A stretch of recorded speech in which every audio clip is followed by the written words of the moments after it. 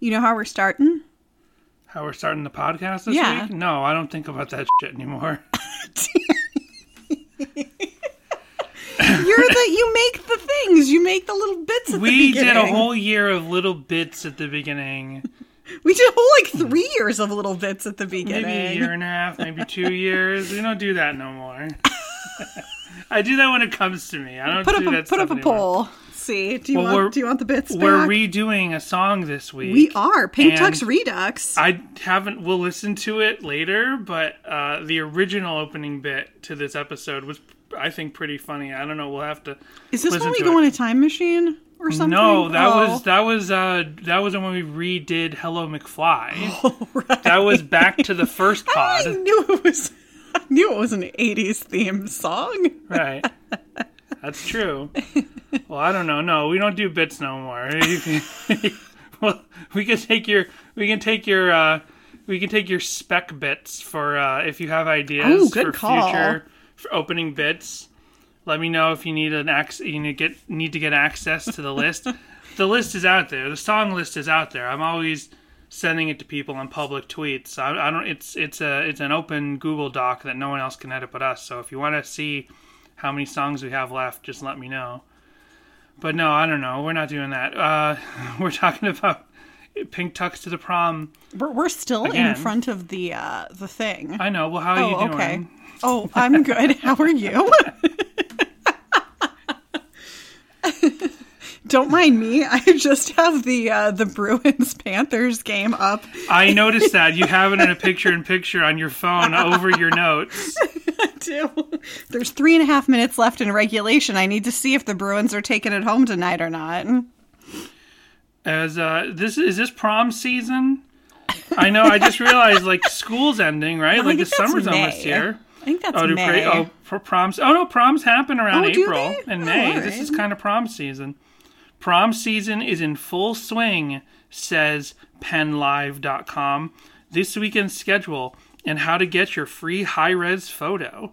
I guess this has something to do with something in Pennsylvania, some specific school. Penn Live is expanding its prom coverage in 2023, planning to send photographers to more than 50 different proms in 7 counties across Pennsylvania, that's I suppose. Our coverage continues Friday in Cumberland Valley and Northeastern, followed by Harrisburg Academy, Spring Grove. My prom photos are really weirdly washed out, and both my date and I kind of look like ghosts. I'm already a very pale individual, so the washed out look does not help. I am gonna haunt your prom because I am pale. All right, well, we're doing I In Love with the 80s, Pink Tux to the Prom on this week's Sadie Hawkins pod. Once again back in episode 180, which is very fortuitous, very serendipitous. I didn't plan it that way. Here on Sadie Hawkins pod. I'm only gonna pierce my left ear, and I've been working on this mustache all summer long. And my favorite band will always be Tears for Fears, and I'm gonna wear a pink tux to the prom. A pink tux to the prom. Hello, everyone, and welcome to Sadie Hawkins pod. Hello. I thought you were going to do it again. Sadie Hawkins Sadie pod. Hawkins. So I did realize as we were getting ready to record this week's episode that, I said, I just picked it on a whim. I was like, let's redo In Love with the 80s Pink Tux to the Prom. I didn't realize it was episode 180, so that's fitting. And I didn't realize it's prom season.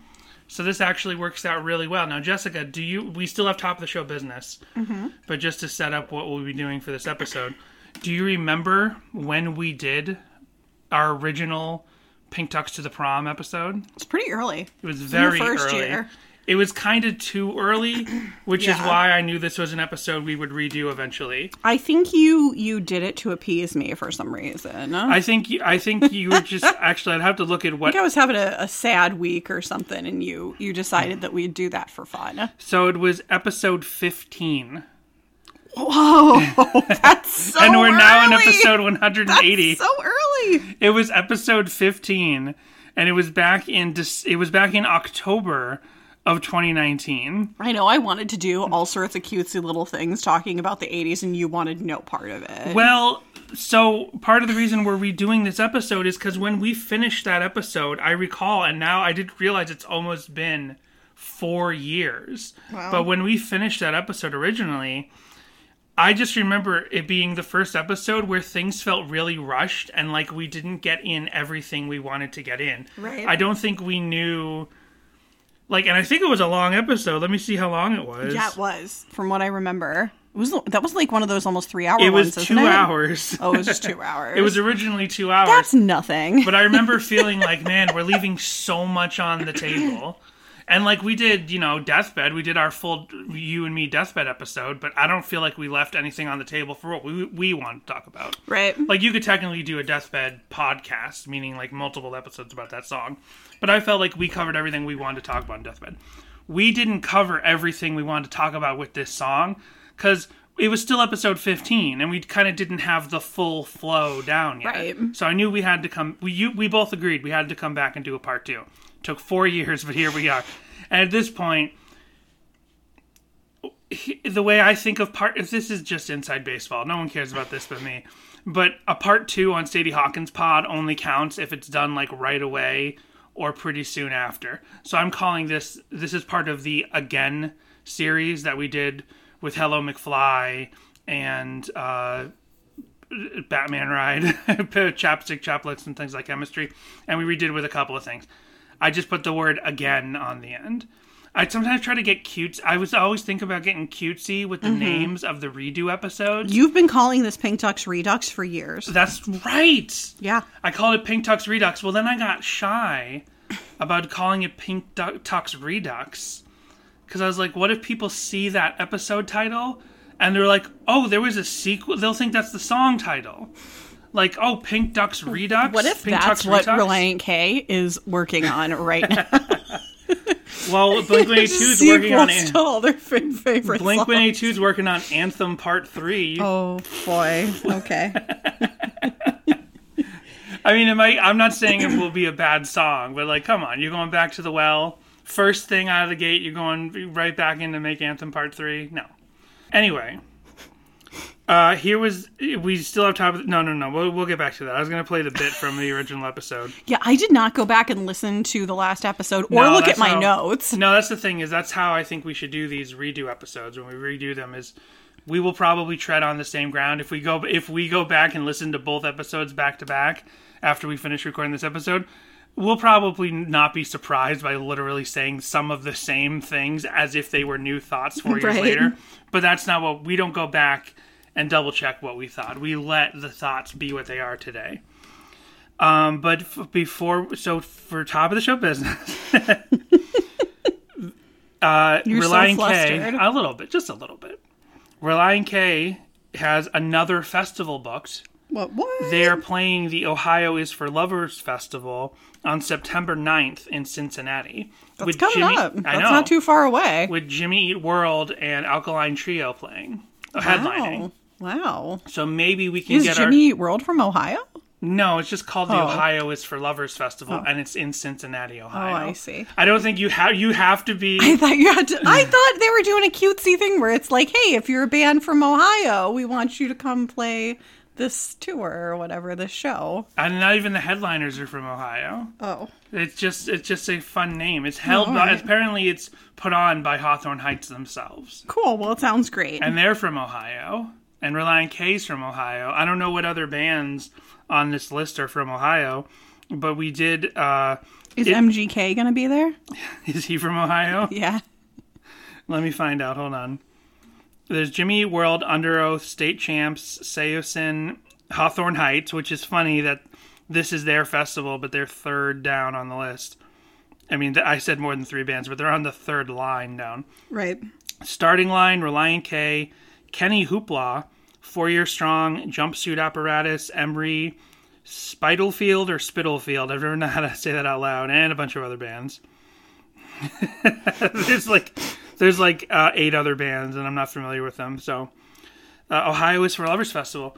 So maybe if we got our good friend Matt Skiba, headliner of the Ohio is for Lovers Festival, he can get us backstage. Absolutely. Hey there, Jessica, did you hear? It's me, Matt Skiba, and I'm going to be playing the Ohio is for Lovers Festival there. We could have done this at the beginning, Dan. Nah, I don't show, no. I have a higher rate if you want me in your opening your episode. So, it's me, Matt Skiba. I'm going to be playing the Ohio's for Lovers Festival. I'm not super excited about all the Christian bands on this lineup. I'm going to have to bring an extra strong sarcophagus to protect me when I'm not on stage, you know? Sure. Yeah, to keep the powers of Satan from being overwhelmed. Of course. By all those heavily Christian bands like Red Jumpsuit Apparatus and... I don't know, is Starting Line Christian? I know they're not, but they definitely feel like they're Christian, you know? Sure. Anyway, I'll see you there. It's me, Matt Skiba, having a good old time in Ohio. Thanks for stopping by, Matt. I gotta go? Kicking me out? Sorry. All right, fine. I thought you were just here for a minute. He's gone. He looked pissed. Oh, well. He's gonna curse us now, To be Jessica. fair, he's not the main Matt we want to get on the podcast. Sure he is. He's not even in the top 2.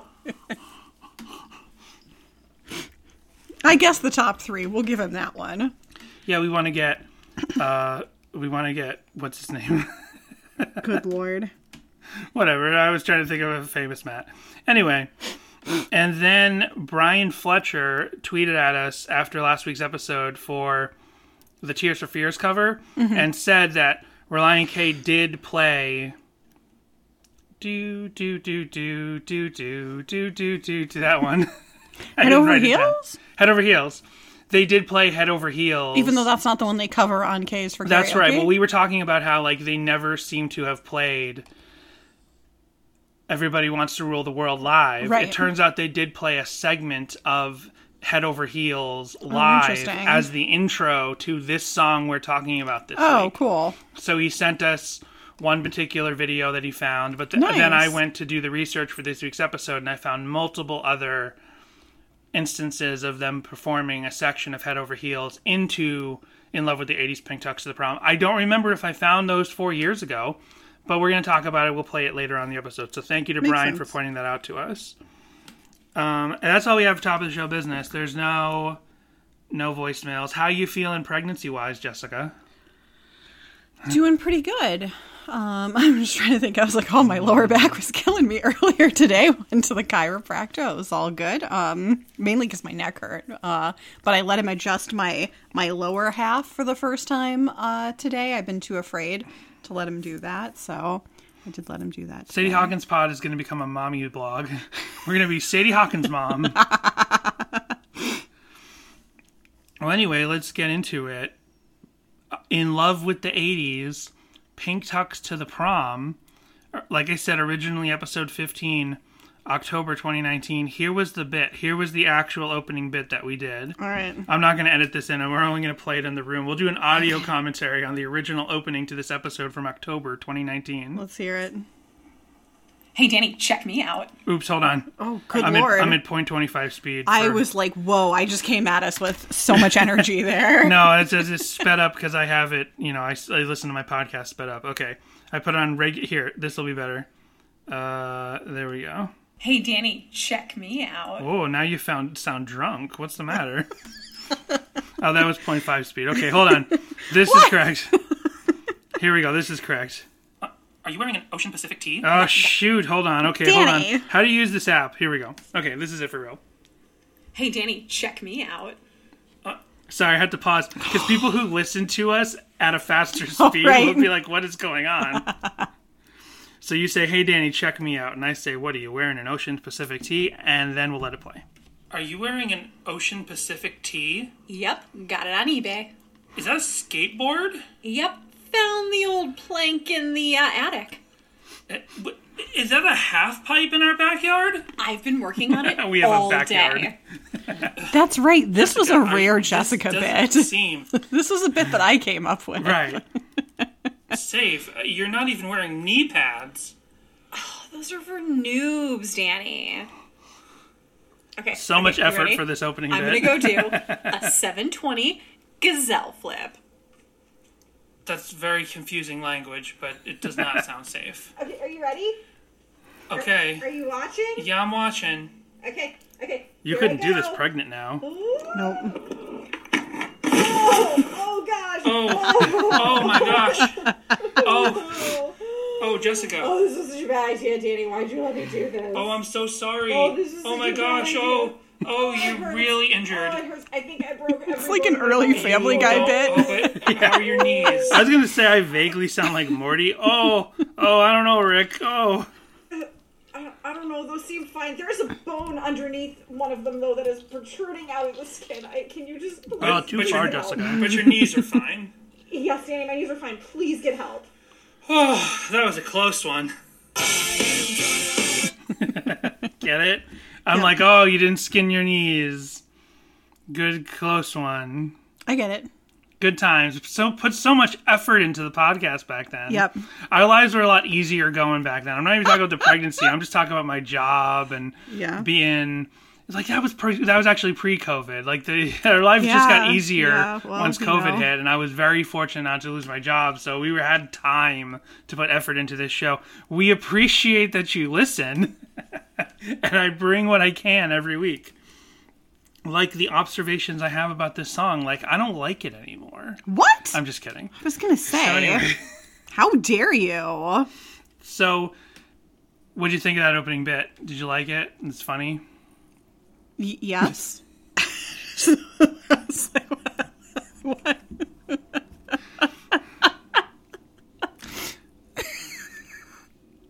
I'm just having a hard time getting into ready to talk about the song this week. I don't know what why it is. don't you go to top of the show business, hon? We did top of the show business. Oh, that was it? That was all the top of the show business. All right, well then... So we're talking... I need... You know, you usually launch us in. I guess that's where I'm a little thrown off. Did you... Let's get into... I'm not editing any of this out. This is staying in. Big Ducks to the Prom, Reliant K. We're back at it again. No, this is a great song. It is. I don't remember any of the observations I had last time, just saying that again, so we'll just launch into talking about the song. This song is like an instant mood shifter. I just can't help but like feel good and smile every time this song comes on. Agreed. It's funny that this is definitely to some section of Reliant K fans like a pinnacle song or like a cornerstone song. 100%. But I don't think it is in the wider world of Reliant K. I think that I could see that. You know what I mean? Like they haven't played it a lot over the years in total. They have played it a bunch. They played it a lot with Brian still in the band. They played it throughout the Johns era. And I don't think they played it. They played it once in a while with Ethan in the band. I'm trying to think if I've seen this song live. Yeah, but they haven't played it. I'm not sure. In the post, they didn't play it, if at all, in the Air for Free era. And I don't think they played it at all during So I don't think I've heard this one live. Now that you say that, I'm like going back through the shows I've been to in my mind. This is kind of like a mission statement song. In a way, like this is a song that you can definitely hand to someone and say, this is what Reliant K is like, at least at this period. They are going to pierce their left ears and wear a pink tux to the prom. Exactly. This is also, though, I feel like it is sort of a nexus point for where Reliant K and what Reliant K is artistically is about to shift. This is almost like the end of a certain chapter of Reliant K. And what I mean by that is, with the first 3 albums, they've never, before I say this, don't want to take this out of context, they've always had a sense of humor, they've always been fun, they will write goofy songs after this song. But with the first 3 albums, you have like the name-droppy songs, the pop culture reference songs, which is not something that they invented. There's a lot of other pop punk and pop rock bands that have that sense of like, every song has a very specific character and, you know, pop culture references, or even dropping in audio clips from movies and making the songs kind of like have this larger than life character. That's something that a lot of bands have done, and that's something that Reliant K really pushed in their first 3 records, to have a song about Back to the Future and a song about Nancy Drew and a song about the Thundercats, and here you have a song all about the 80s. So a name-droppy, fun, goofy, lighthearted pop rock, pop punk song, that is not something they actually are going to do after this album. When you get into and Five Score, and then definitely when you get into Forget Not Slow Down, they're going to get more and more serious. They're always going to be lighthearted. They're always going to be fun, and they'll always write a joke song here and there. There will be... Yeah, because you have, like, 2 bits on Five Score. Right. You'll have the opening. You'll have the opening song for Five Score. You'll have Crayons Can Melt on Us. But the idea of taking an entire full-length track to be kind of like a high concept, like very overly imaginative, name-droppy, mentioning existing media properties or other bands, that kind of stuff doesn't happen with Relient K after this period. So this song is kind of like it can only be right here. You know what I mean? Like even a song like Mood Rings, forget about the misogyny, but a song like Mood Rings, or even mentioning the Batman ride in Chapstick, like those kind of tools in the pop punk utility belt, to be completely on purpose pun, not a pun, but whatever, reference, that kind of stuff isn't what they're going to do. So this is the end of a chapter for Relient K. And along with Chapstick, this is a song that's kind of like, here's our last big hurrah with this kind of song that Relient K is going to write. And I don't think anyone knew that it was going to shift with because is a more mature album, but it's still fun, and it still has a lot of goofiness in it. But it's just not the kind of goofiness that's on albums 1, 2, and 3. Right. They sort of stopped with the, like, really heavy-handed references. Right.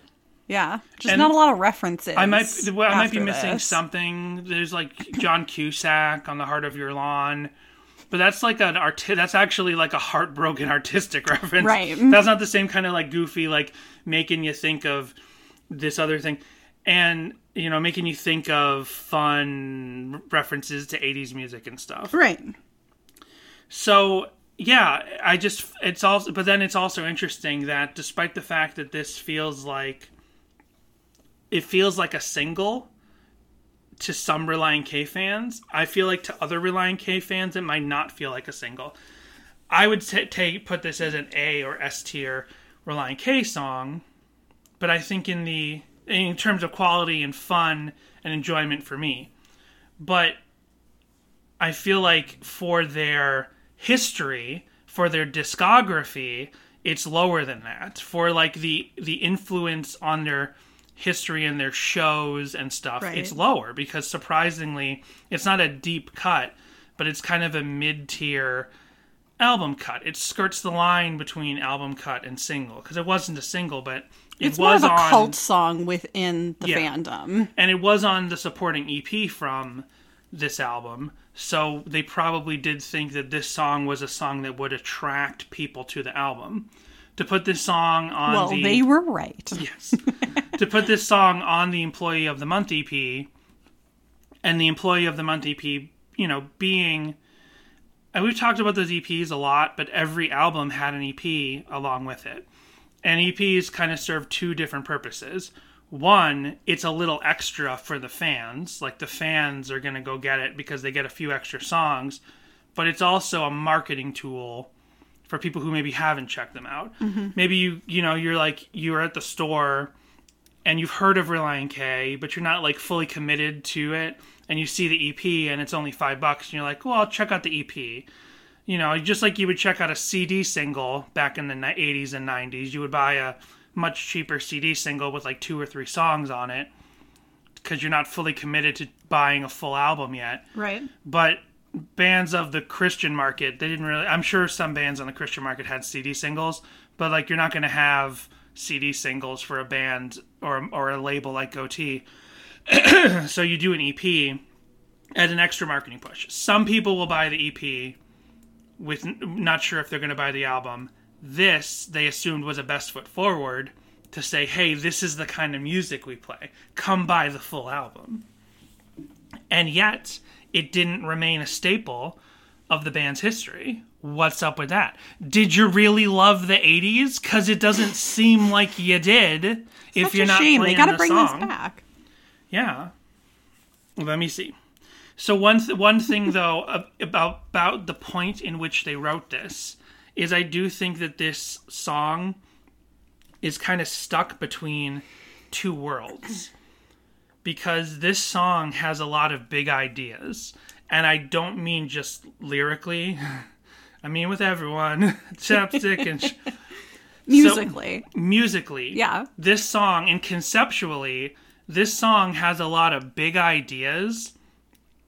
And maybe hypothetically, I don't know this for a fact, what if did they write this song for this album? Maybe.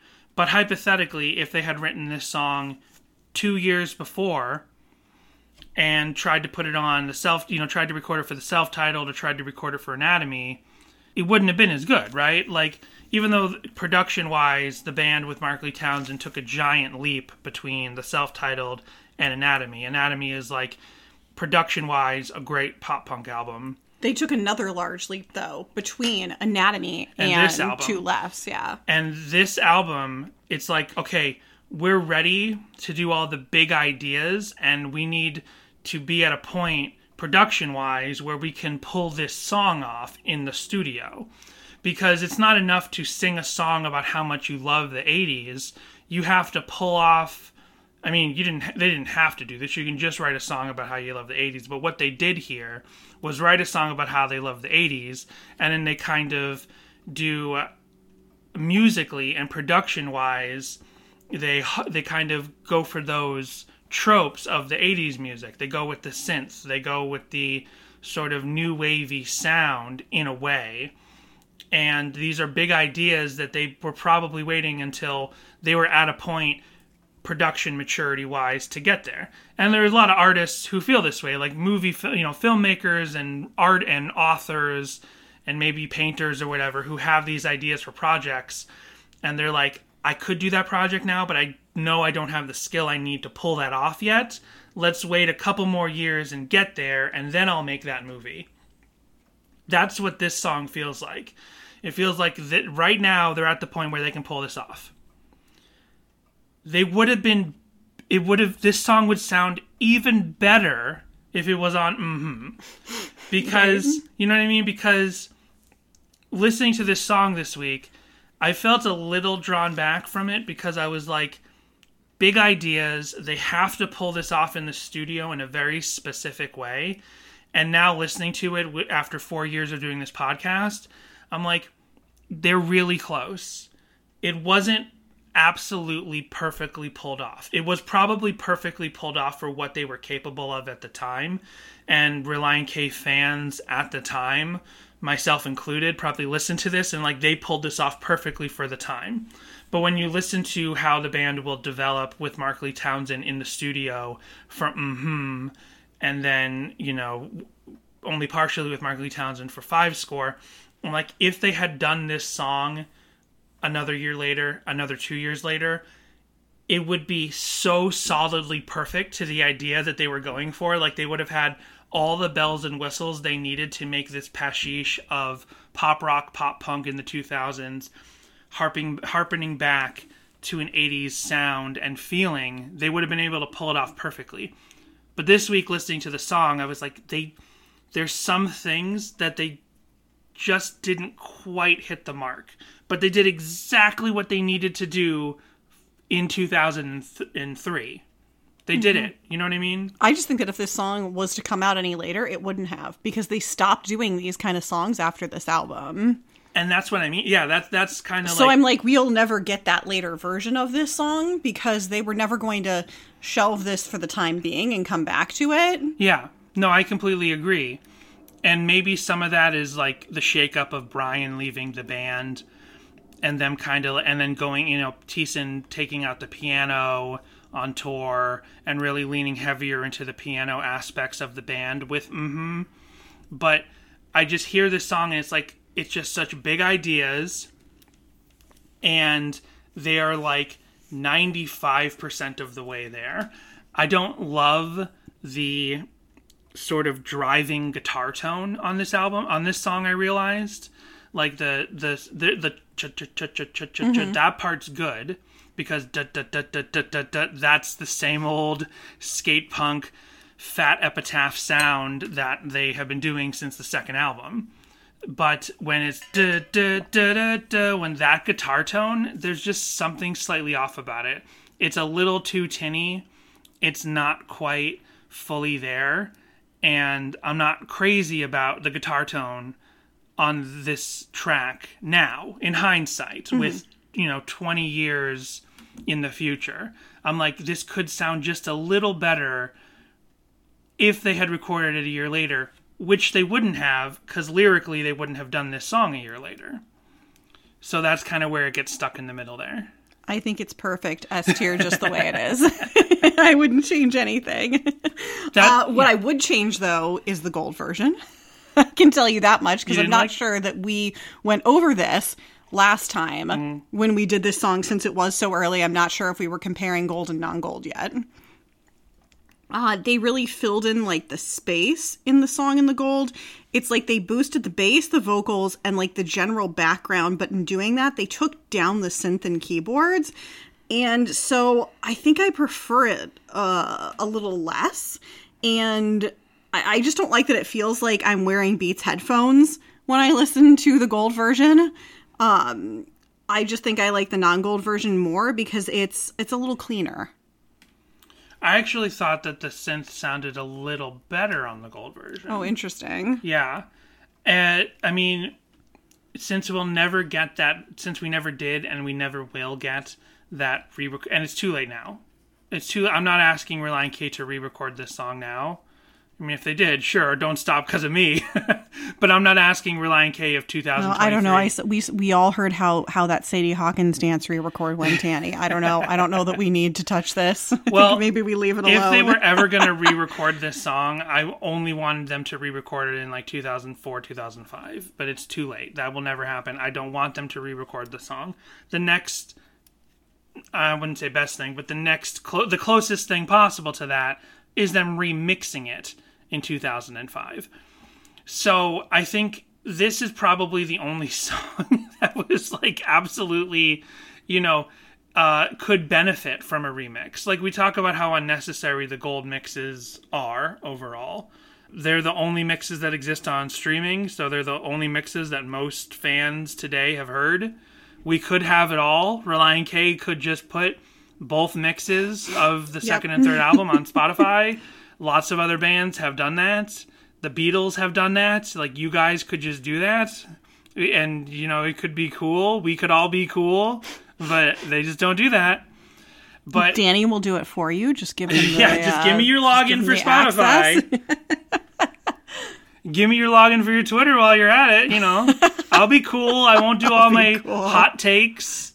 Oh, no. I think Bad Hoops is doing a very good job, Danny. He didn't even tweet about the Ohio for Lovers Festival. Well, he's busy. You know how I found out about the Ohio for Lovers Festival? I was on the Spotify, and they're like, get tickets for Ohio for Lovers Festival. That's funny. I was like, what? I didn't hear about this. Nobody heard about it. Everyone was so in a tizzy about the announcement for When We Were Young Festival, and then Furnace Fest gets announced, and everyone's excited about that. Nobody tagged us in the announcement about Ohio is for Lovers Festival. But whatever. Is your game over? That was because Panthers live to fight another day. Now, normally, in a playoff situation, I'd be like, yeah, go Panthers, go underdog. But it's against the Bruins, and they just, making history this year.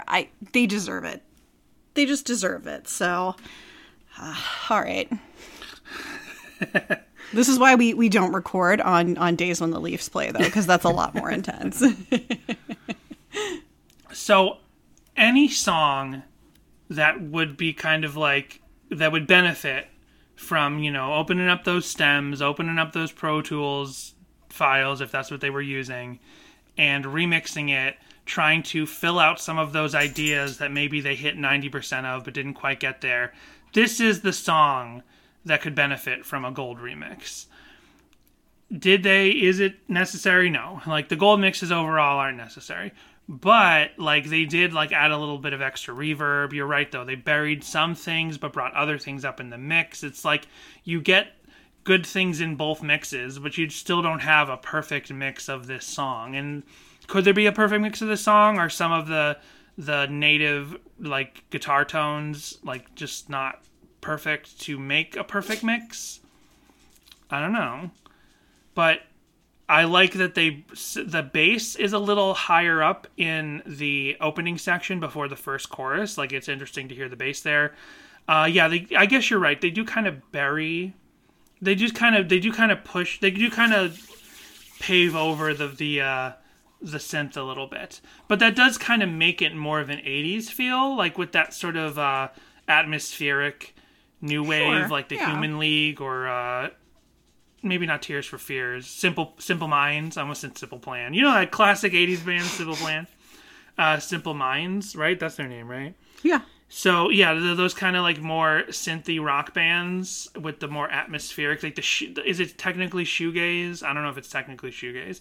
But those kind of bands, like they were maybe going for something like that with the Gold Mix. I don't know. But I'll also say, like, between the Gold Mix and the original mix, this is also one of those songs where, like, I can't immediately tell, unless I'm listening to them back to back. You know, if you put the Gold Mix on for me, if it was a couple days before I listened to the song.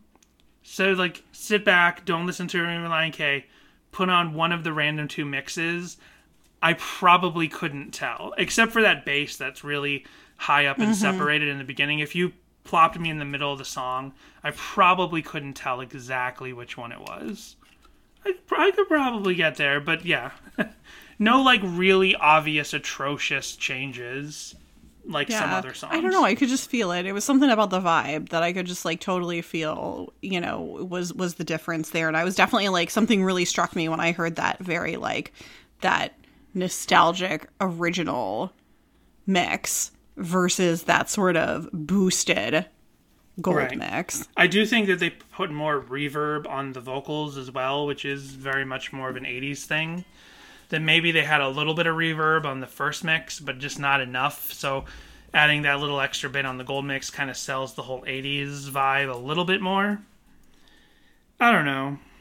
I know one thing, after 3.5 years of this podcast, we're not that much better at talking about the technicalities of music. But the difference between now and 3 years ago is we do try more.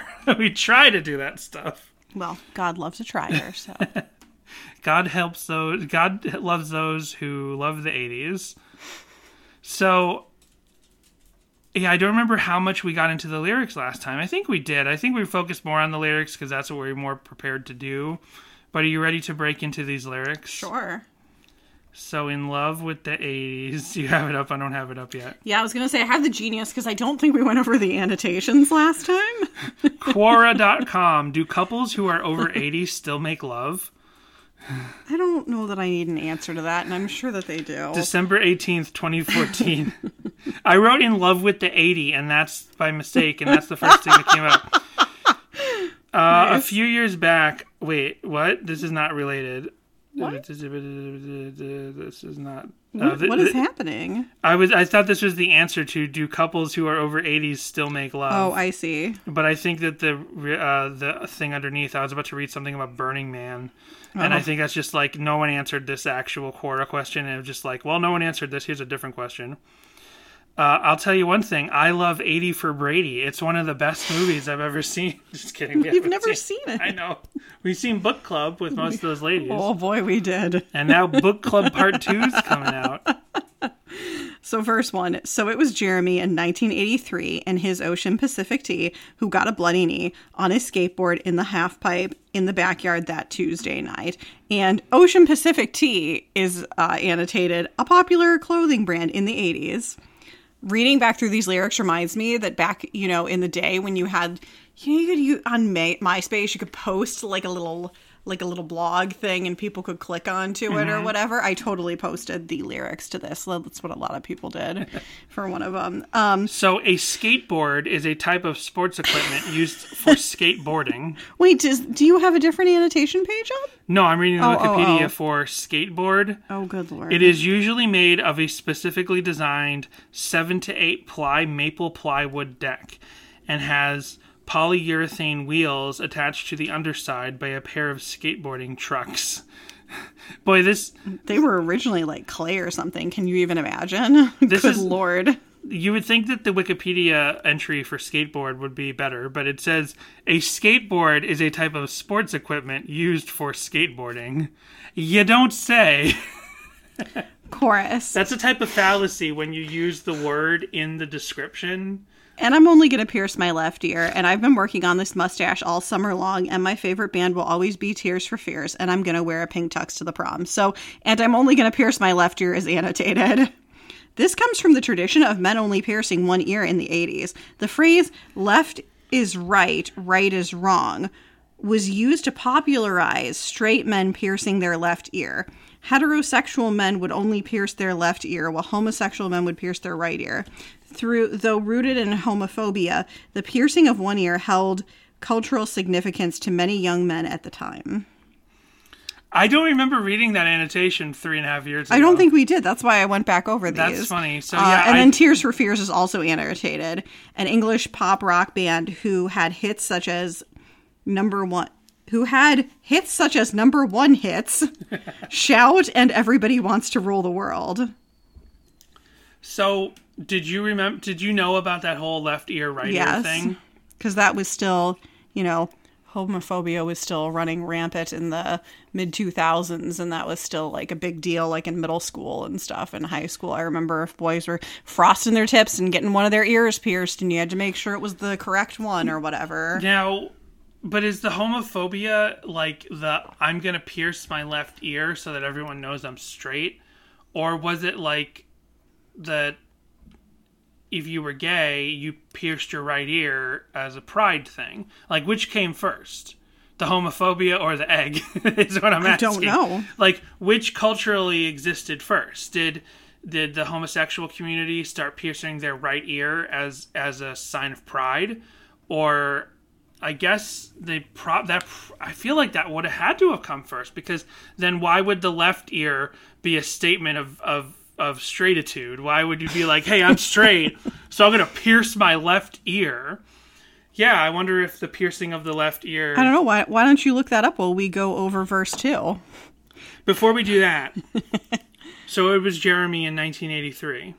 He mentions the brother later, so I could have brought this up then. But a couple years ago, on the Twitter, and I'm going to be vague about what tweet this was, but a couple years ago on the podcast Twitter, I tweeted a joke about Pink Tux to the Prom, about this song. I tweeted a joke. He got the whole internet laughing. And a Twitter account called Jeremy Thiessen replied to me. There's Schneck's Beard, and there's like all of these, like Good Morning, Matt Hoops. Like, there's a lot of Twitter weird accounts. Thiessen's Hair, yeah. Thiessen's Hair. There's a lot of those accounts. There's Dan Bacchitis Pod. But the reply that it gave me, and I'm also like I said, I'm being vague, so you can't just go search it out. The reply they wrote wasn't like, like, hey, I'm joking around, I'm Jeremy Thiessen. It was just like a very matter-of-fact reply. And then I looked at who they follow and who follows them, and it was people within or on the periphery of the Reliant K camp following this person. Not everybody. So I'm like, I think this might literally be the Jeremy Thiessen. And at the time, it's years ago, I'm like, I'm not going to pursue this because I'm afraid. I'm afraid to pursue this. Because we're only 15 episodes we're only 15 years old. We're only 15 episodes old. And so I don't. Well, then I go and I search out that tweet, and he hasn't tweeted in years, and he's changed the name of his account. So I'm like, maybe people talk to him. I don't know what's going on. But I just think it was funny that for a split second, I could have tried to get the Jeremy Thiessen, if that's who it actually was, from Twitter. But we follow him, and his account's private now, and that's why I'm being coy about it, because I don't want to dox him. If he kind of went more off the grid with his Twitter account, I don't want to dox him. And like, so now you have to go through every tweet where I reference In Love with the 80s, and you'll have to find the one where someone who used to be Jeremy Thiessen but changed their name, and you'll have to figure that out on your own. I'm not pointing it out. But I just thought, that was worth mentioning. I don't know. Was it worth mentioning? No. Anyway. Verse 2. Cutting class through the first floor window. He's driving fast because he never did a thing slow. And I look up to my big bro because in the 80s, all the ladies grabbed his hand and couldn't let go. Maybe that's why this alleged real Jeremy Thiessen changes his Twitter. Maybe all those ladies who couldn't let his hand go are still looking for him. Could be. And I'm only going to pierce my left ear, and I've been working on this mustache all summer long, and my favorite band will always be Tears for Fears, and I'm going to wear a pink tux to the prom. A pink tux to the prom. Post-chorus. Do, do, do, do, do. Pink tux to the prom. Do, do, do, do, do. Pink tux to the prom. Chorus. I am going to wear a pink tux to the prom. Live without a care. What could possibly go wrong? Verse 3. What could possibly go wrong? Or possibly go wrong? Possibly go wrong. That's the first thing that's ever gone wrong. When you're the president of the Breakfast Club and you're not hesitant to fall in love, to throw it away, to fall in love with the 80s. And The Breakfast Club is annotated. The Breakfast Club is a cult comedy film from 1985. Chorus, I am going to wear a pink tux to the prom, live without a care, what could possibly go wrong? I am going to wear a pink tux to the prom, live without a care, because you threw it away to fall in love with the 80s. And then outro is all the doop-doop-doos. So I found a couple of articles about the history of, the left ear, the right ear, and piercing for men. Mm-hmm. There's an article by AmatoPiercing.com. There's another by Pop Sugar. If you Google those websites and gay ear, you will find, because that's literally the words in the headlines of these articles is gay ear. But piercing fad is turning convention on its ear is an article from the New York Times in 1991. Oh, wow. And it seems to me, after I read through the Pop Sugar one and the Amato Piercing one, and now looking at this New York Times one, that it was sometime in the 60s, and it seems to be vague, like it's not like anyone was recording it at the time. It's just a fad not a fad, because it was actually for a sad reason that people couldn't live proudly, but they, it was kind of a thing that came up organically, where gay men were piercing their right ear as a signal to other gay men that they were homosexual, so that they weren't living flamboyantly and getting the ire of the community that they were living in. So it does seem to have developed organically in the 1960s to pierce your right ear when you were gay, but is that a myth or not? It just seems to be something that kind of came up at some point, and then people started learning about it. I'm just kind of glazing over this. Whoops, sorry about that. So I guess the left ear thing was kind of a reaction to that. I see. Because then throughout the 80s and the 90s... I didn't even know it was popular for men to pierce their ears at all that far back. I thought that kind of started in the 80s. It kind of started in the 60s, the 70s, the 80s. Because piercing is kind of a cultural and spiritual thing in a lot of different cultures, is what a lot of these articles I'm reading say. But then as it became sort of like a fashion statement and a sign of rebellion, not just necessarily a sign of culture or a sign of, your sexual preference, it was becoming like a counterculture symbol to get your ears pierced, to get tattooed and stuff. Men were piercing both ears.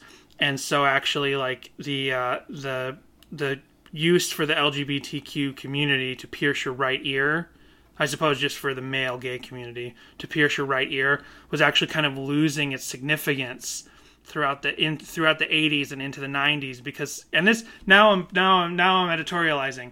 Throughout the 80s, men were wearing makeup. Right, yeah. Like, really straight men were going on the Sunset Strip wearing full-on makeup and leopard suits and stuff. Right. So the androgyny of drag and like being heterosexual in drag, like the meaning of a pierced ear kind of loses its significance. But still, it seems like the wives' tale, like the general sense of like right ear is gay, left ear is straight, had kind of kept along for a while. I found another article here about what piercing means for Gen Z, and it basically seems to be like they don't care. Just pierce whatever ear you want, it doesn't matter. Right. There was a Beavis and Butthead episode where they spend the whole time, an original Beavis and Butthead episode, not a new one on Paramount Plus, where they spend the whole episode trying to get their ears pierced, and then when they do, like the ironic ending is they accidentally got their right ears pierced, and they don't know what it means. But then a girl sees them, and she's like, "Don't you know what that means?" And she whispers it to them, and then they scream. Because, oh no, everyone's going to think we're gay. And with that, let's go ahead and take our break. Thank you so much for listening to Sadie Hawkins Pod. New episodes are released every other week, but you don't have to wait that long to hear more from us. You can join patreon.com/Sadie Hawkins Pod to listen to our bonus episodes every alternate week. When you sign up, you'll get access to years of backlog episodes, including our discussions of the songs from Relient K is for Karaoke, every chapter of the book, The Complex Infrastructure, known as The Female Mind, as well as other projects and features from members of Relient K. You'll also have access to live streams of us watching fan content on YouTube and many other topics. When you sign up, you'll receive a welcome letter with guitar picks and stickers, and by making a lifetime contribution of $60, you'll be eligible to earn a special Patreon-exclusive shirt. You'll also get thanked on every episode, like our current patrons, who include Charity, Samantha H. number 1, Samantha H. number 2, Matthew, Bjorn, Emily, Isaac, Kindle, Joshua, Daniel, Jay, Michael, Jimmy Eat Pod, This Might Be a Podcast, Tucker, and Brady. Even if you don't want to sign up for the Patreon, you can still join the conversation by contacting us with your thoughts on this episode, your corrections, and your Relient K memories at our voicemail line 402-95-SADIE, or by sending an email to sadiehawkinspod@gmail.com. You can also visit our socials, Instagram, Twitter, and TikTok, which are all at Sadie Hawkins Pod, where you can see the visuals we discuss on the podcast each week. And on Facebook, search for Sadie Hawkins Group to discuss our show and Relient K. There aren't a lot of guarantees in life, but I can guarantee one thing. It's very hard to think of what to say at the end of these ad reads. True. So I already sent it ahead to you, but we have TikToks. There are 89 TikToks. Yes, and in we fact. were definitely not talking about TikToks back then. I feel like, did we break into the lyrics enough? We talked a lot about the gay ear. I know we talked about Ocean Pacific last time. I remember that. Yeah. I'm pretty sure we talked about skateboards. We talked about Tears for Fears, and we talked about Tears for Fears last week. I think we talked a lot about 80s nostalgia overall. Yeah. And it's funny because in the 3 years since we did that original episode, 90s nostalgia is just growing stronger. And we've talked about this over the years on this podcast. I'm pretty sure we talked about it in episode 15, but if we didn't, we talked about it elsewhere. 80s nostalgia hit immediately in the late 90s. Just like how 60s nostalgia hit immediately in the 70s. Right. And I think the difference there is that people who were teens in the 60s went on to immediate success in the 70s. People who were teens in the 80s went on to immediate success in the 90s. So in both these cases, the people with the money want the nostalgia. They'll pay for the nostalgia. Give us the nostalgia. But the people who grew up as teens in the 90s did not go on to immediate success in the 2000s. So, while you have a little bit of 90s nostalgia here and there. And the people who were teens in the 2000s also did not go on to immediate success in the 2010s. But now, 20 years later, 90s nostalgia is finally huge. And I think it's because it took 20 years for kids of the 90s to actually be the ones with the money and the wealth and the power. We've talked about that before, for sure. I mean, I don't know if any of us have the money, the wealth, or the power yet, but you know, we're better off than we were back then. Then you get the women, then you get the power, That's then right. you get the money. Exactly, Homer. I drop so many Simpsons references now, and I don't even always quote what they are. So if you don't know the first 8 seasons of The Simpsons, you don't know what I'm talking about. If you don't know what Danny's talking about, just assume it's a Simpsons quote. TikTok, Dan? TikTok. Oh, you sent it to me. Okay. Yep. TikTok. Classic song by 80s rocker Kesha. Here's a weird thing. It's like a weird... It's a Pikachu suit in a bathtub or something. What? Yeah. Okay, this is very haunted, very cursed. All right, I guess they're cleaning their Pikachu onesie. Yes, they are. Yes, they are, with Shout. This is uploaded Shout, let it by all out. Maybo Time, and they are cleaning their Pikachu costume. Maybe it's a kid's Pikachu costume because it looks like very little material. Oh, it's a little baby one. Is it? Oh, is it a dog costume? It's either a dog costume or a baby one. Adorable either way. I'm not sure what Pikachu has to do with the 80s, but... Oh, goodness gracious, Danny. Just getting the Bluetooth going. Okay. So they're just cleaning this tiny Pikachu costume and giving all the instructions on how you can do this as well, because it is like it looks like a hand-stitched material. It looks like something you can't put in the machine. They're using a lint remover, an electric lint remover. Oh, yeah, we used to have one of those. Clean my 20-year-old Pikachu with me. So okay. So this is like a Pikachu costume they had as a kid, and they're cleaning it now because I guess it's just all these. I'm definitely going to post this one on our social media. Here's another cleaning thing. Let's assemble my new brown sugar boba bundle. What? What the hell is this? What's going on? This is one of those weird. This is weird. One of those weird Gen Z. Like, we love slime. Here's some slime. Here's some playing with slime. What type of boba slime should I make next? Boba slime. So slime is big on YouTube. Slime is big on TikTok. Just like weird, different kind of slime, like Nickelodeon gag. Right. But different. Assemble my new brown sugar boba bundle. So they put little fake boba balls inside some slime, and Now I just want some boba. They're just handing this. They're just like squeezing it, shaping it, putting it in the tub. What type of boba slime? Kids have always loved. Oh, I didn't say who that's. Yeah, That's by always Slime loved City. Slime City Bow Official. I love that they use like City 3 Bow different Official. like AI voices in that. Here is Any that actually have anything to do with the 80s. well, here's one with kind of the guy has pink hair. That's kind of 80s. Oh yeah, I saw that one. This is uploaded by Kawaii AF underscore He's gonna official. have pink hair for the prom. So he's got like pink hair, like emo style, more 2000s emo style, because he's got the Billy Joe Armstrong tie around his neck. He's got like a suit jacket with white roses sewn onto it. So this is not really an 80s thing. This is more of a post-American Idiot Green Day thing. Yeah, it's his class of 2002 at the top. Class of 2002. He's trying to look 2002. Nice. That's still too early. It's not really 2002. This is really more 2005. Well, you know. The style is more My Chemical Romance 2005. I mean, I guess some people might have started to look like this a little bit by 2002, but by 2002, Right. Green Day is still like warning. Sure. Anyway, now so that was Kawaii as fuck official. I don't know if are they officially Kawaii. So this is an e-girl in her bedroom wearing very little clothing. Doing what e-girls do. Doing what e-girls do. It says, mourning the childhoods, mourning as in death, mourning the childhoods of Gen Z because they grew up after Reliant K's prime years. This is uploaded by Digital Charms. Yeah. She's holding a green stuffed bunny or something, and she's just lip-syncing the song. I mean, no, Reliant K's still in their prime. What are you talking about? E-girl.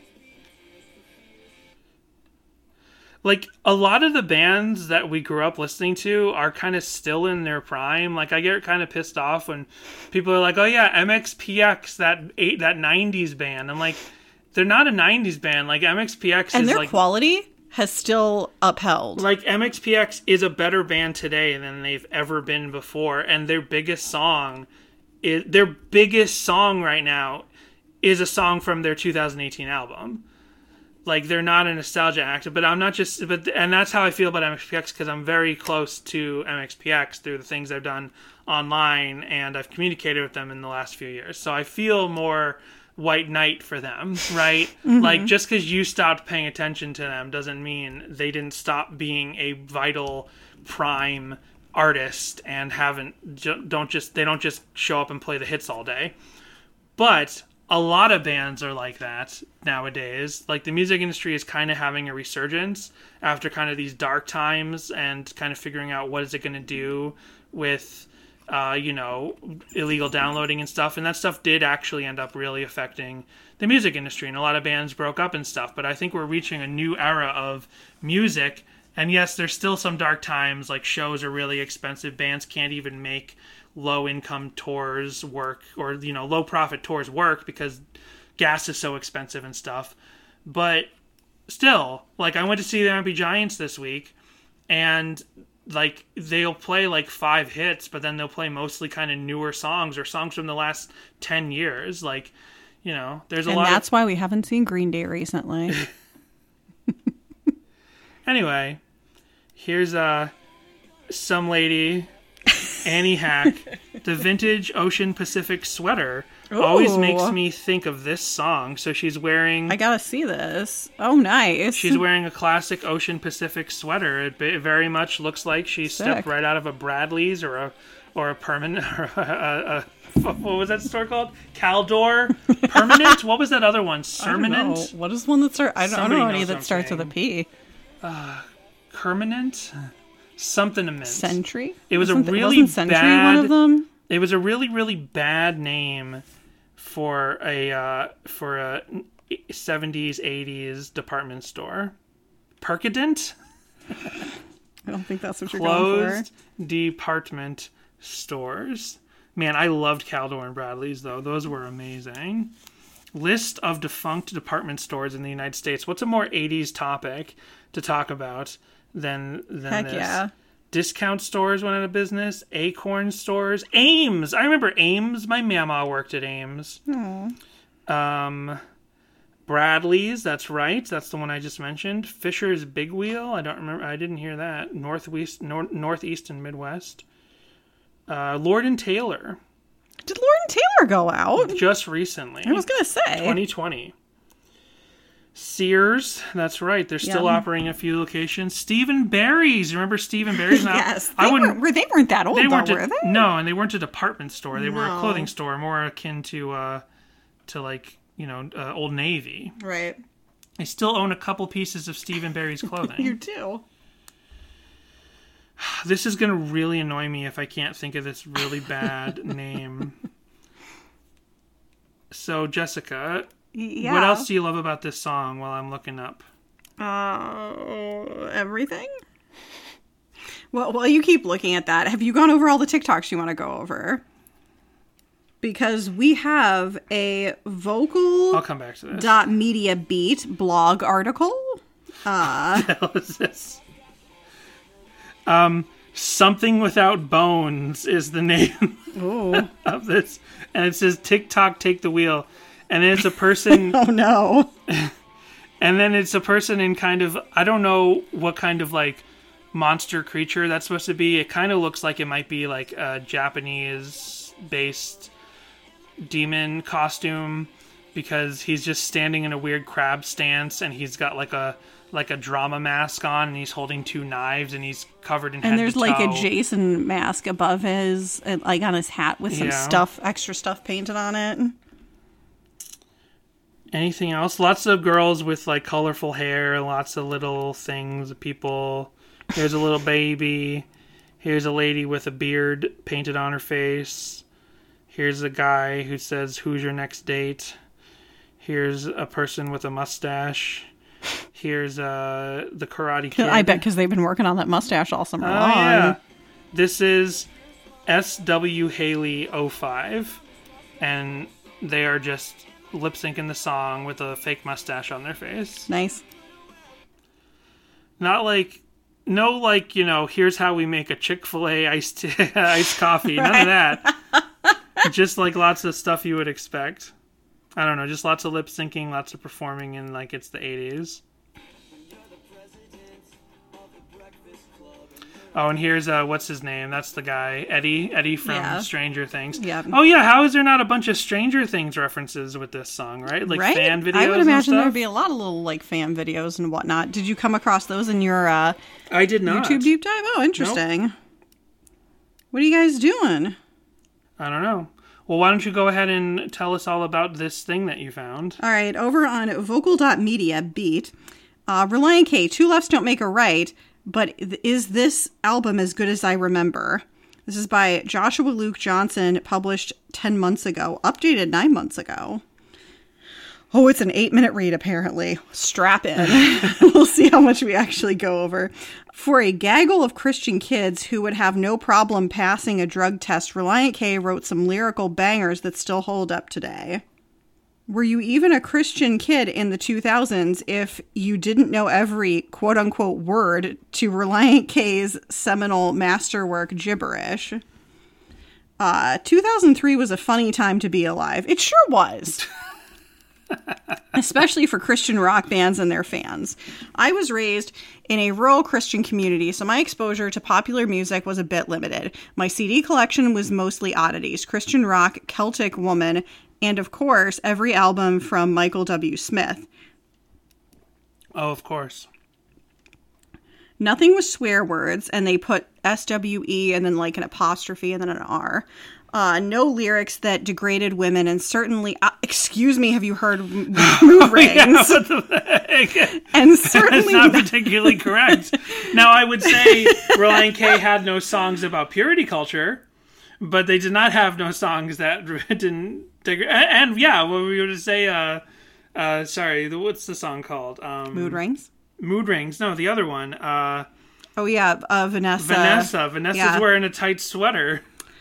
What have you been doing lately? And certainly nothing with the iconic "Not for Kids" label etched in the bottom right. It didn't say "not for kids." It's parental advisory. And then they put a picture of the parental advisory. The thing about parental advisory is kids could listen to it. Parents just had to be advised. I suppose I can't complain since I was introduced to many of the essential artists before I left the roost. Elvis, the Beatles, the Beach Boys, Simon and Garfunkel, most 80s rock bands. More or less everything pre-90s was available to me during my formative years. With this unconventional discography, there was one band that became a fast favorite, and looking back, I'm not surprised. Today, Matthew Thiessen's Wikipedia boasts collaborations with hundreds of Billboard regulars, including Katy Perry, Adam Young, John Foreman, Andrew McMahon, Ben Richter, Machine Gun Kelly, and more. Matt Thiessen's legacy, however, will always be for starting the band Relient K. 3 gold albums and a smattering of chart toppers can attest. Is it Bergament? It might have been Bergament. A church-going cohort of wannabe rock fans. Excuse me. So they put a picture of, it says Relient K circa early 2000s Matt Thiessen Center, and it's a picture of the 5 Score lineup. So that was actually the mid-2000s. That happens a lot. That happens a whole lot where people are like, classic Relient K in 2002. And then it's the Air for Free lineup. Yeah, I'm just being nitpicky. A church-going cohort of wannabe rock fans followed this floppy-haired frontman from Maine to Wyoming on tour after tour as crossover hits Sadie Hawkins' Dance Be My Escape and Who I Am Hates Who I've Been put Christian punk rock on music on the North American map. Not the center of the map, of course, not even off-center in the Rockies, but somewhere in Fort Lauderdale, basking in the early 2000s it was on MTV Florida and sun. on the regular radio. Be My Escape was a radio hit. A mild radio hit. What year did they say? Sorry, was that years later? I don't know. Matt Thiessen could be found sipping a virgin mojito surrounded by girls in one-piece swimsuits. Are you assuming it's a virgin mojito? Yep. You're definitely just assuming Yep. he didn't drink alcohol when he was a man in his 20s in this band. Thiessen could be found sipping a virgin mojito surrounded by girls in one-piece swimsuits threatening to lead him into temptation at every turn. Whatever specific church background you had where alcohol is the devil is not the way every denomination in the Christian church things. Yeah. Like how many like Bible studies include wine? Like not, and I don't mean like communion. I mean like have a nice rosé while we study the Bible. Like, I don't know. In communion, they'd often give wine. Right. So. Or you'd go out for beers. You'd go to the brewery. And this is not a recent thing. As popular as microbreweries are nowadays, it is not a recent thing to be like, meet at this brewery and we're having church. Like, that was a thing that was happening in the 80s, the 90s, the 2000s. Like, none of this is new. It's just, I think a lot of people, like, when he said he lived in a rural community, and I'm just isolated from things because of his Christian background. It's like there's a lot of different types of Christian communities out there, and they're not. Each of them has a different take on alcohol, on popular culture. Right. I just skipped forward a little bit, and I will again after this. What are you doing exactly, love? Speaking of alcohol, I'm trying to clean my the weird little display bubble that's inside my old-fashioned cocktail glass. There's like a little plastic bubble, not plastic, a little glass bubble right. blown into the bottom of the glass, and it captures a lot of schmutz. I revisited Two Lefts recently, and not for any reason in particular. I just woke up one night with the chorus of In Love with the 80s stuck in my head. Before I knew it, I was 15 tracks deep in Matt Thiessen's lyrical wizardry, realizing how unsurprising it is that he was such a sought-after collaborator for so many of punk rock's greatest contributions. Well, I would say that was the case because it's his dream to work in music. And for many musicians, the line between, oh, this is a Christian job or this is just a job doesn't exist. It's like, it's a job's a job, just like any job. Right. Skipping forward a little bit. Two Left second track, a darling of my middle school Christian dance parties, hasn't aged well at all. In fact, it was never okay to begin with. Let's not make excuses for sexism and collectivism, even coming from good kids like these. At the time of writing this, Mood Rings probably felt very clever, given the prolific popularity of Mood Rings in the 2000s. I can see how a band of 20-somethings might not pick up on the deeply problematic sociological implications of what they're laying down. But again, we're not here to make excuses. Mood Rings is a skip for me. And then they go down to quote, In Love with the 80s. So it was Jeremy in 1983 in his Ocean Pacific D who got a bloody knee on the skateboard in the half pipe in the backyard that Tuesday night. The next three tracks, Falling Out, Forward Motion, and In Love with the 80s, Pink Tux to the Prom, are a bittersweet tour through the rolling hills of Matt's head in the cloud lyrical pendulum swings. Can I get spicy about Christian music for a second? Sure. Do you mind? So, are you laughing at me or are you laughing at the next thing? I was just laughing at my response to you. Go on.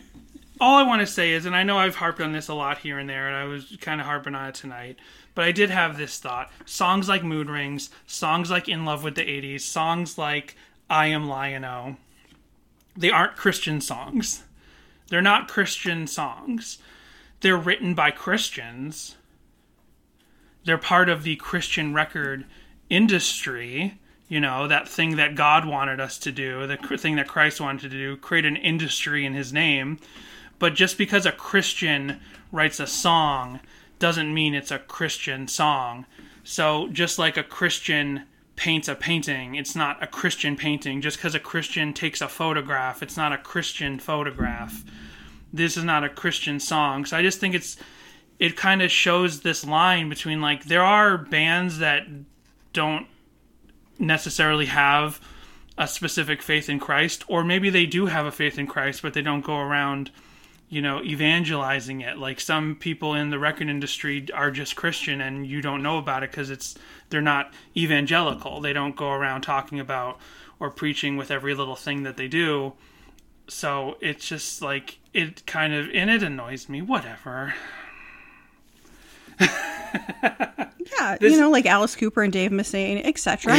And I just find it, well, sorry, but what I was getting at was I find it funny that, like, yeah, you're allowed to listen to this song because this is a Christian song, but there's nothing Christian specifically about I Am Lion-O or In Love with the 80s. They're just songs that are fun songs, and a lot of bands just write fun songs. And there are a lot of bands that aren't specifically in the Christian record industry that are actually clean and that write fun songs.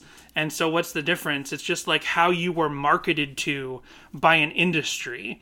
This industry came along and said, "Hi, church group. Here is our business, and we have marketed these records to you, and we have marketed them to you in such a way that you don't have to be afraid for your soul, because this marketing is going to let you know that this marketing says these records are safe." And I find that disgusting, because Christ didn't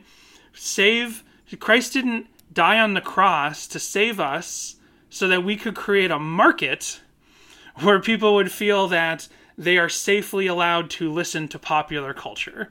That was nothing that Christ called us to do. In fact, Christ's only reaction with a market was when he went into one and started flipping over the tables. And so maybe that's part of the reason why I find this like thing about like popular culture and art and how like, oh, is this capital C Christian? Because if it's not capital C Christian art, I can't listen to it. Pink Talks to the Prom is a true standout at the often hard-hitting fifth track position, and that's underlined because I'm like, what is the often hard-hitting fifth track position? And it links me to an iHeart Radio Media, one of those things, article. A lot of people have different opinions on what track number on a full-length album are the most important, but I think that really, like, Reese Roper has very specific viewpoints on that, like how you have to lay like your big hits, the songs that you're most proud of, on certain track numbers. But I don't think anyone's viewpoint on that is the definitive one, and I think it generally has to do with whatever your favorite records were growing up and where your favorite songs happened to fall. Like if you had a couple of albums where your favorite song happened to be number 5, you would think number 5 is the most powerful number track on the album. Right. For me, I had a couple of albums where track number 7 when I was growing up was the most important track. I can literally only remember Basket Case right now. I can't remember. I always thought 2 was a big one. There you go. I just remember Basket Case is track 7 on Dookie, and I had a couple of other albums where track 7 was my favorite song.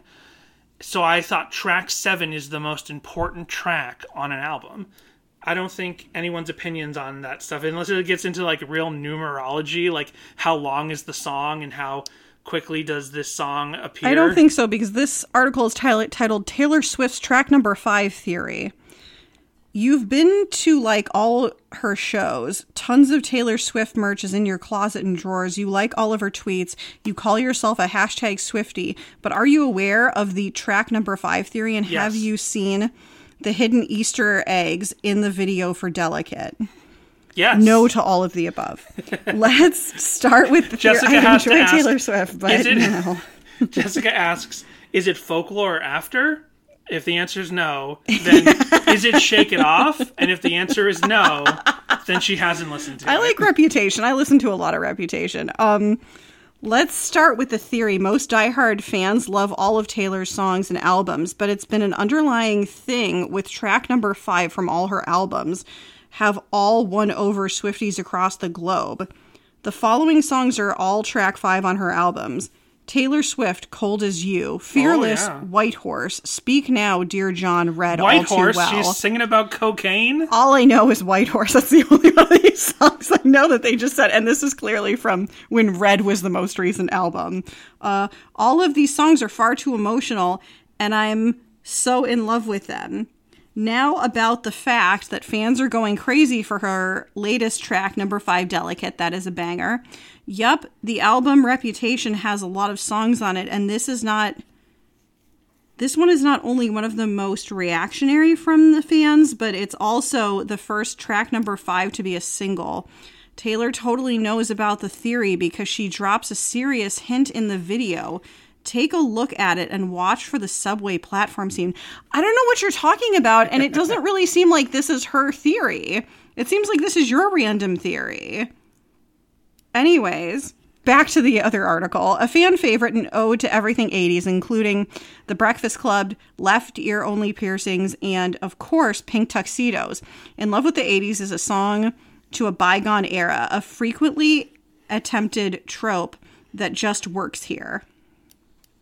And then let's skip down to see if there's any closing statements.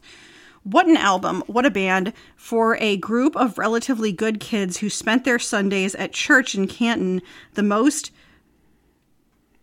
amount of lyrical mindfuckery they infused into every track is worthy of, well, praise and worship. Hey, you're all right, blog writer. Matt Thiessen and company left a legacy that will not soon be forgotten, not by me at least. And with that, I will just stop talking now. Left a legacy. They're still going. And then the last thing I have is a picture that I don't think we went over last time. I'm not sure that it was posted last time. It's a Flickr picture. And it, I don't know, kind of looks like a Sims person, but in a pink tux with a funky background. Oh, nice. Burlap and Lavender. Who's this user? Because there is some Flickr users that we actually follow, but over on Twitter and Instagram. I don't know, but there's a cute little corgi picture. Yeah. I'm not seeing a lot of Reliant K stuff on here. That might be it. And that is it for my re-deep dive. Danny, what do you have for us? So let's play some of those covers of Head Over Heels by Tears for Fears that launches into In Love with the 80s? In Love with the 80s. Right on. If I had done my job last week, I maybe would have found those. It wasn't that hard. All I had to do was search Reliant K Tears for Fears. But all of my research for last week's episode, I pretty much just looked for Reliant K, Rule the World, and stuff like that. Everyone Wants to Rule the World. I can't remember. I didn't mark if this is the one that Brian Fletcher sent us, but I grabbed 2 or 3 of these anyway. One of them has a little story at the beginning. Okay, so this one has a little talking. Let's see what happens here. This is on the Appetite for Construction tour from 2007, November 2007. You can see John Warren over there slinging the bass. You can see Thiessen with his short curly hair up on the piano. They're fresh probably from playing at the Apple store that we see all the time. And here they are playing Head Over Heels by Tears for Fears. But anyway, you didn't win any awards or anything, probably. No. Yeah. No. But it was still the best costume ever. Anyway. Cool. Also, back in the 80s, there was a band called Tears for Fears that I really liked. Were they talking about the Salty costume before this? Oh. I wonder, because they just mentioned best costume ever in the 80s or whatever, and Salty's from the 80s, right? Yeah. I guess we won't know. Yeah. I got up while I'm like, oh, the track. Sorry, it's just, I'm like, oh man, I wish that this video had started recording just a little bit sooner. They sang songs like this one. This one's called Head Over Heels.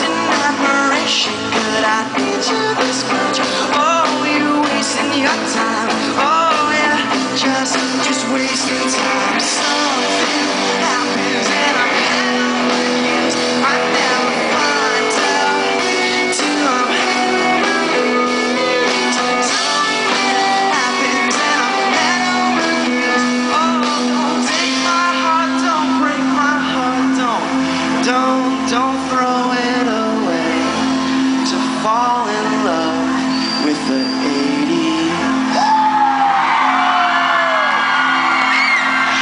It's cute, but it's a little clunky. I thought it was great. I don't mean the cover. I liked... mean the transition. Oh, yeah. Sorry, I meant the transition. The cover, though, I wish is great. Did the full cover. I wish they did the full cover. I wish that was the one that they had chosen for K's for Karaoke. Right. That was really great. Well, as long as we're here, let's listen to what this sounded like in 2007.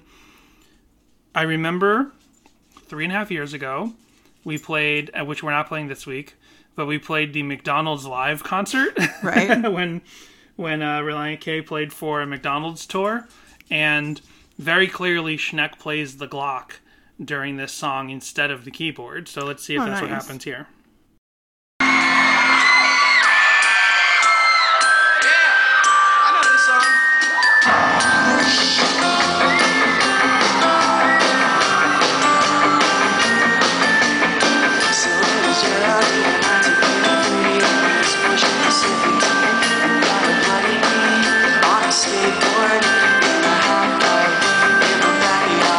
Tuesday night. Come on. Here's my left ear. And I've been working on this mustache all summer long. And my favorite band will always be Tears for Fears. And I'm gonna wear a pink tux to the prom. Cutting glass through the first floor windows. Driving fast cause I never did a thing slow. And I look up to my big bros. In the 80s, all the ladies got this hand and couldn't let go. It's great. Very good. This is pretty much the quality I remember of the cover of the live performances that I played 3 years ago. But yeah, that was Schneck playing the Glockenspiel, which he was still playing on Yeah. Heck yeah. Still the Schneck standard to play the Glockenspiel. So, okay, yeah, here's the other one I found. And this opens with a little story, not like anything too earth-shattering about the song, but a little explanation from Thiessen before the song plays. Something that I did. A couple years back, actually playing a live festival, I had a big dangly earring in just my left ear. That same year, I also grew out a mustache, which the next line of the song is, and something about growing out a mustache all summer long. And then the third line of that song is my favorite band has always been Tears for Fears. And we've never even covered a Tears for Fears song, so we're going to intro the 80s song with a little Tears for Fears, and you guys are probably way too young to even know what the song is, but that's okay with us. We're playing it for ourselves, and we've also never played this before ever, so... I forgot, it actually says, the YouTube video is called Relient K... excuse me. Relient K covers Tears for Fears for the first time ever, and this is uploaded by Jesse Mitty 15 years ago, and they have 10 subscribers. We don't need to hear the whole cover, but we'll hear a little bit of it. Probably messed it up just a little bit, but that's the fun of it. So, anyway, this is Tears for Fears song. It's called Head Over Heels.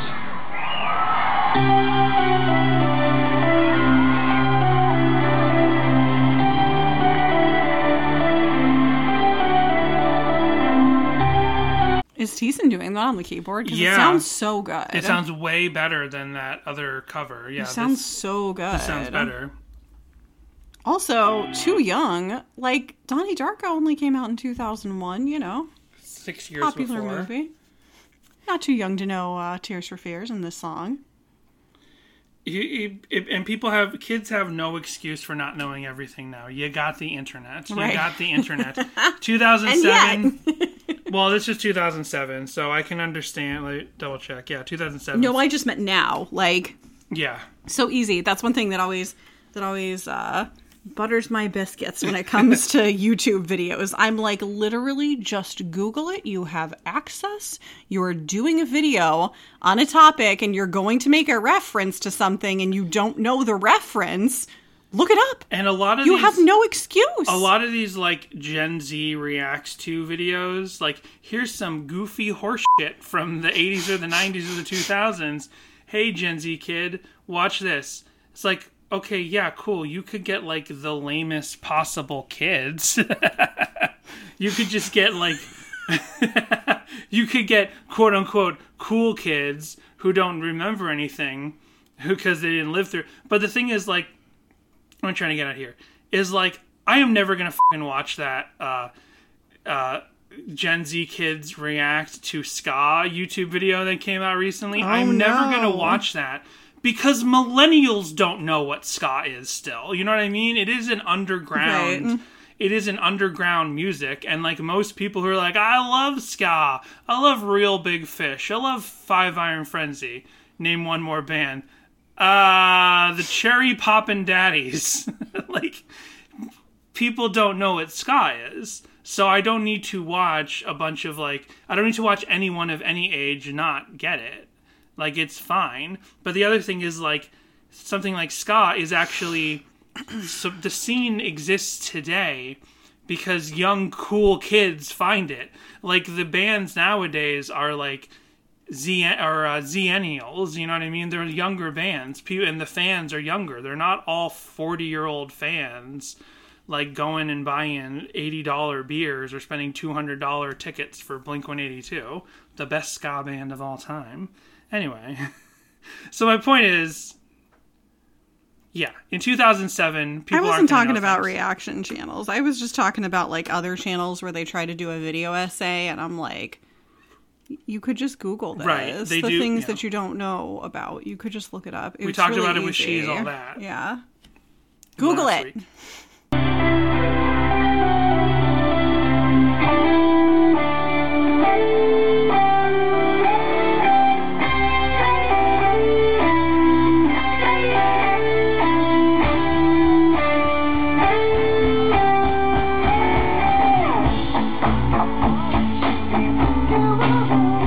That beginning sounds way better than the first one there. That's really cool. Well, I don't really have any like other live videos, and we will do a Patreon where we watch through fan videos. Oh, okay, Jessica, cool. do you remember the Christmas party 2 years ago? We talked about it on the show when I was still working for the advertising agency. We were at the company Yes. Christmas party, and somebody came up to me. He's like, "So you know that band Reliant K?" And I'm like, "Oh crap! This is only going one way." Someone in my job found the podcast. Yes. And it turned out he was involved in or shot the most famous, the most well-known, like the most viewed Right. fan video of all time. Yeah. Just like Sadie Hawkins Dance has this one specific fan video that has like a 1.3 million views because it's the only technically, you know, music video that existed. So a lot of like blogs aggregated it and people watched it. The most watched fan video from 10, 15 years ago, I knew the guy who was in it. Don't know how to contact him now. Can't send him a DM through the company Google account. So if you're out there, I'm not doxing you if you don't want to come on. If you don't want to come on the show, but please send us a message. SadieHawkinsPod@gmail.com. But we will do a Patreon episode where we watch through Sadie Hawkins. No, sorry, through Pink Tux to the Prom. In Love with the 80s. In Love with the 80s fan music videos. But I just want to say, go check out Kappy Loff, KAPPIELOFF. Go check out their particular fan music video. It's only got 64 views. It's from 12 years ago. And this is the max res default. I saved it. No! It's No! What? it's someone got hit by a Nissan. I think it's a Nissan. Maybe it's Is this a music video for In Love with the 80s? Yeah, this is someone's music video, and like the frame that it happened to catch, I guess, is a moment where they get hit by a car. Are they doing a Donnie as a Darko joke? thing? Maybe. Do you want to actually watch this video right now on the Sure. channel? I mean, on the free episode. We will do that. Kappy. I didn't save the link. If it's Kappy good, we might Loft. have to go back over it for the patrons where you get the visuals as well. Yeah. Oh, jeez. So it starts with a little Star Trek. Star Wars. So it starts with a little Star Trek style opening where Obi-Wan Kenobi is gonna. Some actors appearing, and I can't read it all. Okay, let's see. In a small town far, far away, Danny, two men mute that compose a because film. Disney's coming after us. Epic proportions. This is a film not to the faint of heart. Leave now if you're mortally wounded during the making of this movie. It's really hard to read because it's actually angled too high up compared to actual Star Wars opening credits. Right. So here's Cappy Last video. So it's someone's back, and then they're dancing. They got their butt. They're just shaking their booty. Yeah, they're wearing at the camera. Oh, they turned around. They're wearing some very mid '90s clothes. To be honest, they're dressed like mid '90s skater kids. But they've got a faux filter on it to make it look like it's old. And now they're fake piercing their ear. At home. And he drew a mustache on his face. This is just another literal teen video where they're just reenacting every lyric. So where's the car running over section? So there he goes out his window. It's everything you expect. Oh, driving fast because they never did a thing slow. It showed someone screaming and it cut to them being run over by the car. Yep. Oh my gosh! And then there's a girl just dragged a boy. And wouldn't let him go and dragged him down the hill. And there's they found some Tears for Fears sign. It looks like they printed it and stuck it to a thing. Why did they show a guy with a mustache? They found on Google Images or whatever it would have been 15 years ago, a pink tux. An older gentleman with a massive mustache and beard wearing a pink tux and a top hat or something. This seems like it was filmed with a lot of different types of cameras, like webcams and little cameras, and there's a lot of video toaster effects in this. They're doing the a lot of dance with from Breakfast Club. It's cute. Now they're actually eating cereal. There's multiple aspect breakfast. ratios, so I feel like they really did they probably used a couple of different types of cameras. Oh, I don't know. One kid just threw something and hit another one in the face. Now they're just running around in the woods, and I'm not sure what's happening. Right. Oh, now a guy in a hockey mask is hunting them. Not a hockey mask, but a monster mask. Oh, well. Just another bored teen video. Very nice. Giving it a thumbs up right now. There you go, Capuloff. And a subscription. And I'm going to subscribe to your YouTube channel. Oh, no. Oh, no. Oh, they apparently went on a mission trip to Colombia in 2012 because there's a 6-minute video about that. Not Mexico? No, and then they apparently... Like the famous B.O.B. song? Oh, maybe they didn't go to Colombia, but there's a picture of a lot of children in another country, I think. I don't know.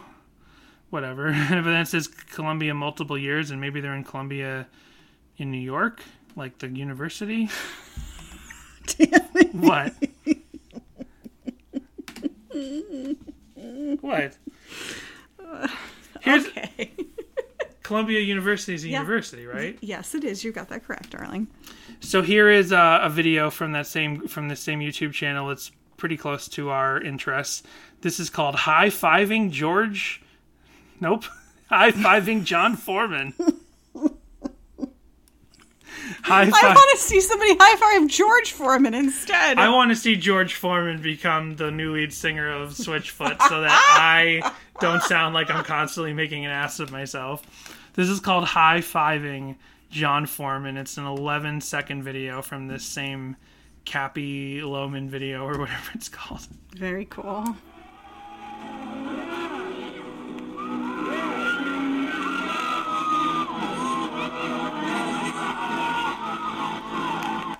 So John Foreman is on stage and they just go up and touch his hand while he's praising and worshiping. John Foreman got off the stage and started walking through the crowd. Yeah. And then all the kids are like, yeah, and they're high-fiving him and stuff. Nice. I did something like that when the Mighty Mighty Boss Tones were playing in 2000 and... probably would have been 2003. They were playing in New Hampshire. I went to see them with $5, and that's the name of the band, $5 and Kicked in the Head opening, both New Hampshire ska bands. They were opening, and at the end of the show, because it was a small, large venue. It was not a tiny venue. It was probably 500 people. it was actually it was a small casino ballroom, like a very small casino in New Hampshire, and a very small ballroom, not like a full-size resort casino thing, not like a Morongo or something, a very small casino. And Foxwoods? no, it was much, much, much smaller than that. But Dickie Barrett at the end of the show gets off the stage directly into the crowd and like finishes off the last song. And then he just walks around the crowd high-fiving people, and I was following. I couldn't get a high-five from him.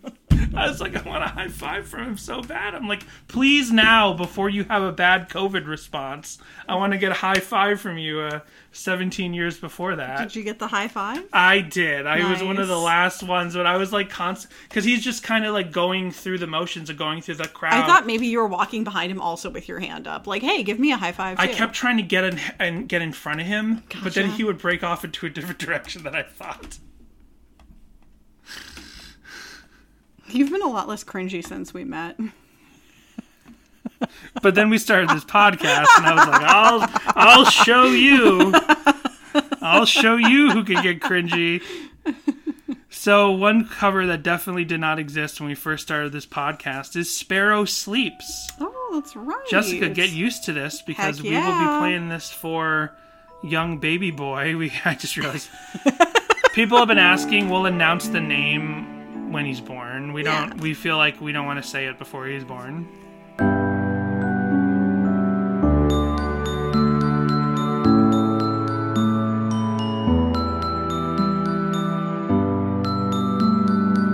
Do you hear that, boy? Here, I'm putting the Bluetooth by Jessica's belly. Yes. Do you hear that? Do you like our podcast, son? Do you enjoy listening to this? I can't imagine you do. He just likes our voices, I think.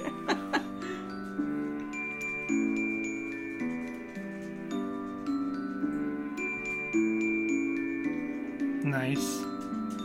Beautiful. Yes, we'll be hearing a lot of that. And just because it's not marketed as lullaby music doesn't mean we can't play the Vitamin String Quartet. Yeah. But here's the Vitamin String Quartet. We probably played this on the original episode. Also, I found out that the Vitamin String Quartet does not specifically... They did not create the score for Bridgerton. They just had a lot of their songs licensed for Bridgerton. Gotcha. I literally thought that Vitamin String Quartet was hired to perform the score for Bridgerton. No. Gotcha. It was pre-existing Vitamin String Quartet songs all over the Bridgerton soundtrack. So here is their version of In Love with the 80s. Pink Tux to the Ball.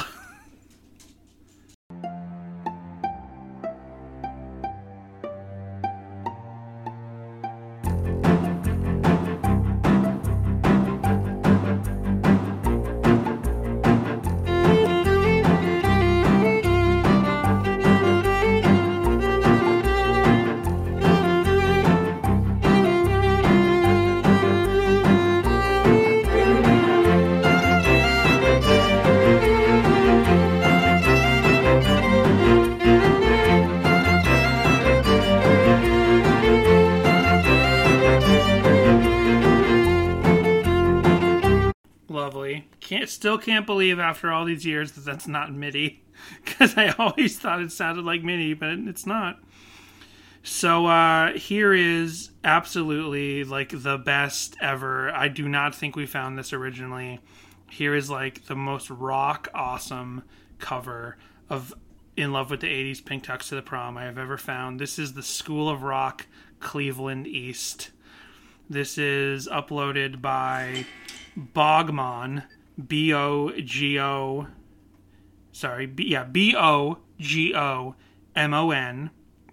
This is uploaded 8 years ago. It only has 18 views, and it is definitively the very best cover of this song you will ever hear. And here it is.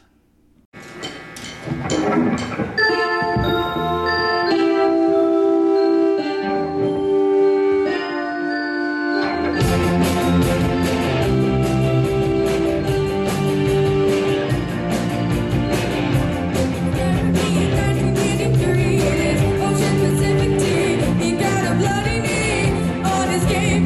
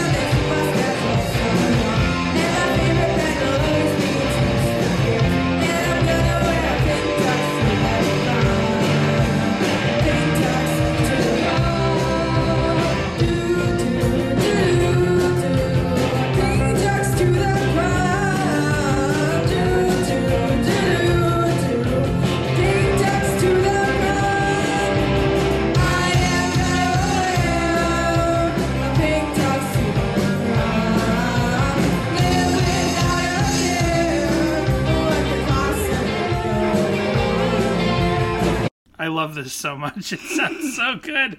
This is definitively the best version of this song. I love that it's a female singer. I love that they're so janky. Did you hear that, son? If you want to be a rocker, you can be a rocker. Yes, son, you can have an electric guitar just like your old man. Dad, I'm asking about getting a job. A gig, son. In rock and roll, it's called a gig. So, I watch a lot of Simpsons now. It's basically all I watch.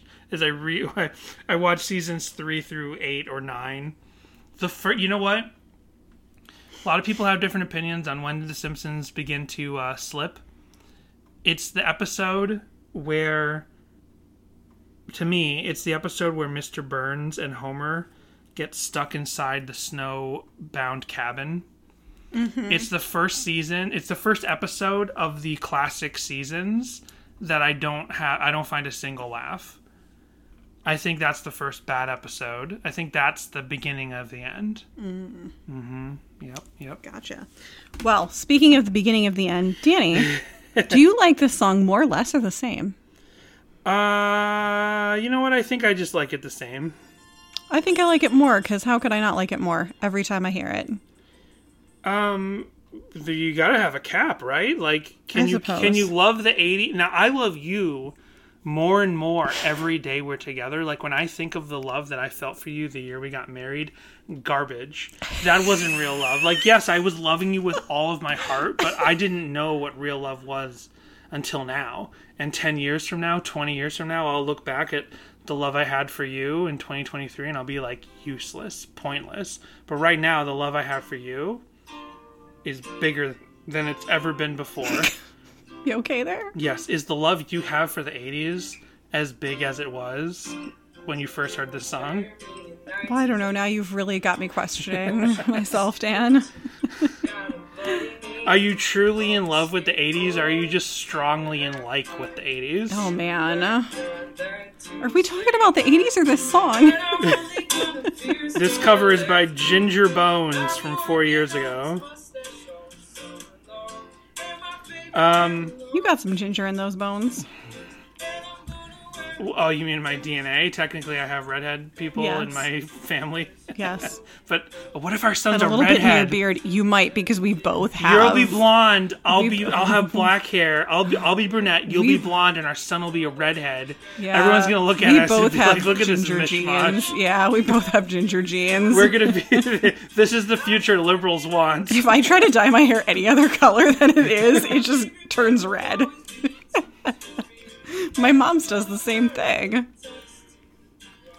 Well, it's hilarious because I didn't realize this, but like my parents both have the exact same hair color. And I mean, now they're older, so it's great. But I mean, when I was younger, my parents had literally the exact same hair color, and they both have blue eyes. But I have like green eyes that change to yellow sometimes. I'm the only person in my immediate family that has curly hair. Everyone would look at me and be like, "Why do you have curly hair?" I thought your sister straightened her hair. Yeah, but she doesn't have curly, frizzy hair like me. Yeah, you get it from Mama, though. Yes, Mama did have curly hair, but also my grandfather on my Irish side had curly hair. Like, we saw pictures of him, and everyone was like, "That's where Danny gets it from." And I'm like, if you say so. That is the most Danny statement I've ever heard. If you say so. If you say so. Well, anyway, thanks very much. So, Jessica, anything else you want to say about the 80s? I feel like in our original episode, didn't we do some 80s games and stuff? We did, yeah. So I figured we did it over there and that we'd do a little more, to the song this time. Go check out episode 15 and see how much worse we've gotten as podcasters after 3 years. Thank you for listening. Stay safe and healthy out there.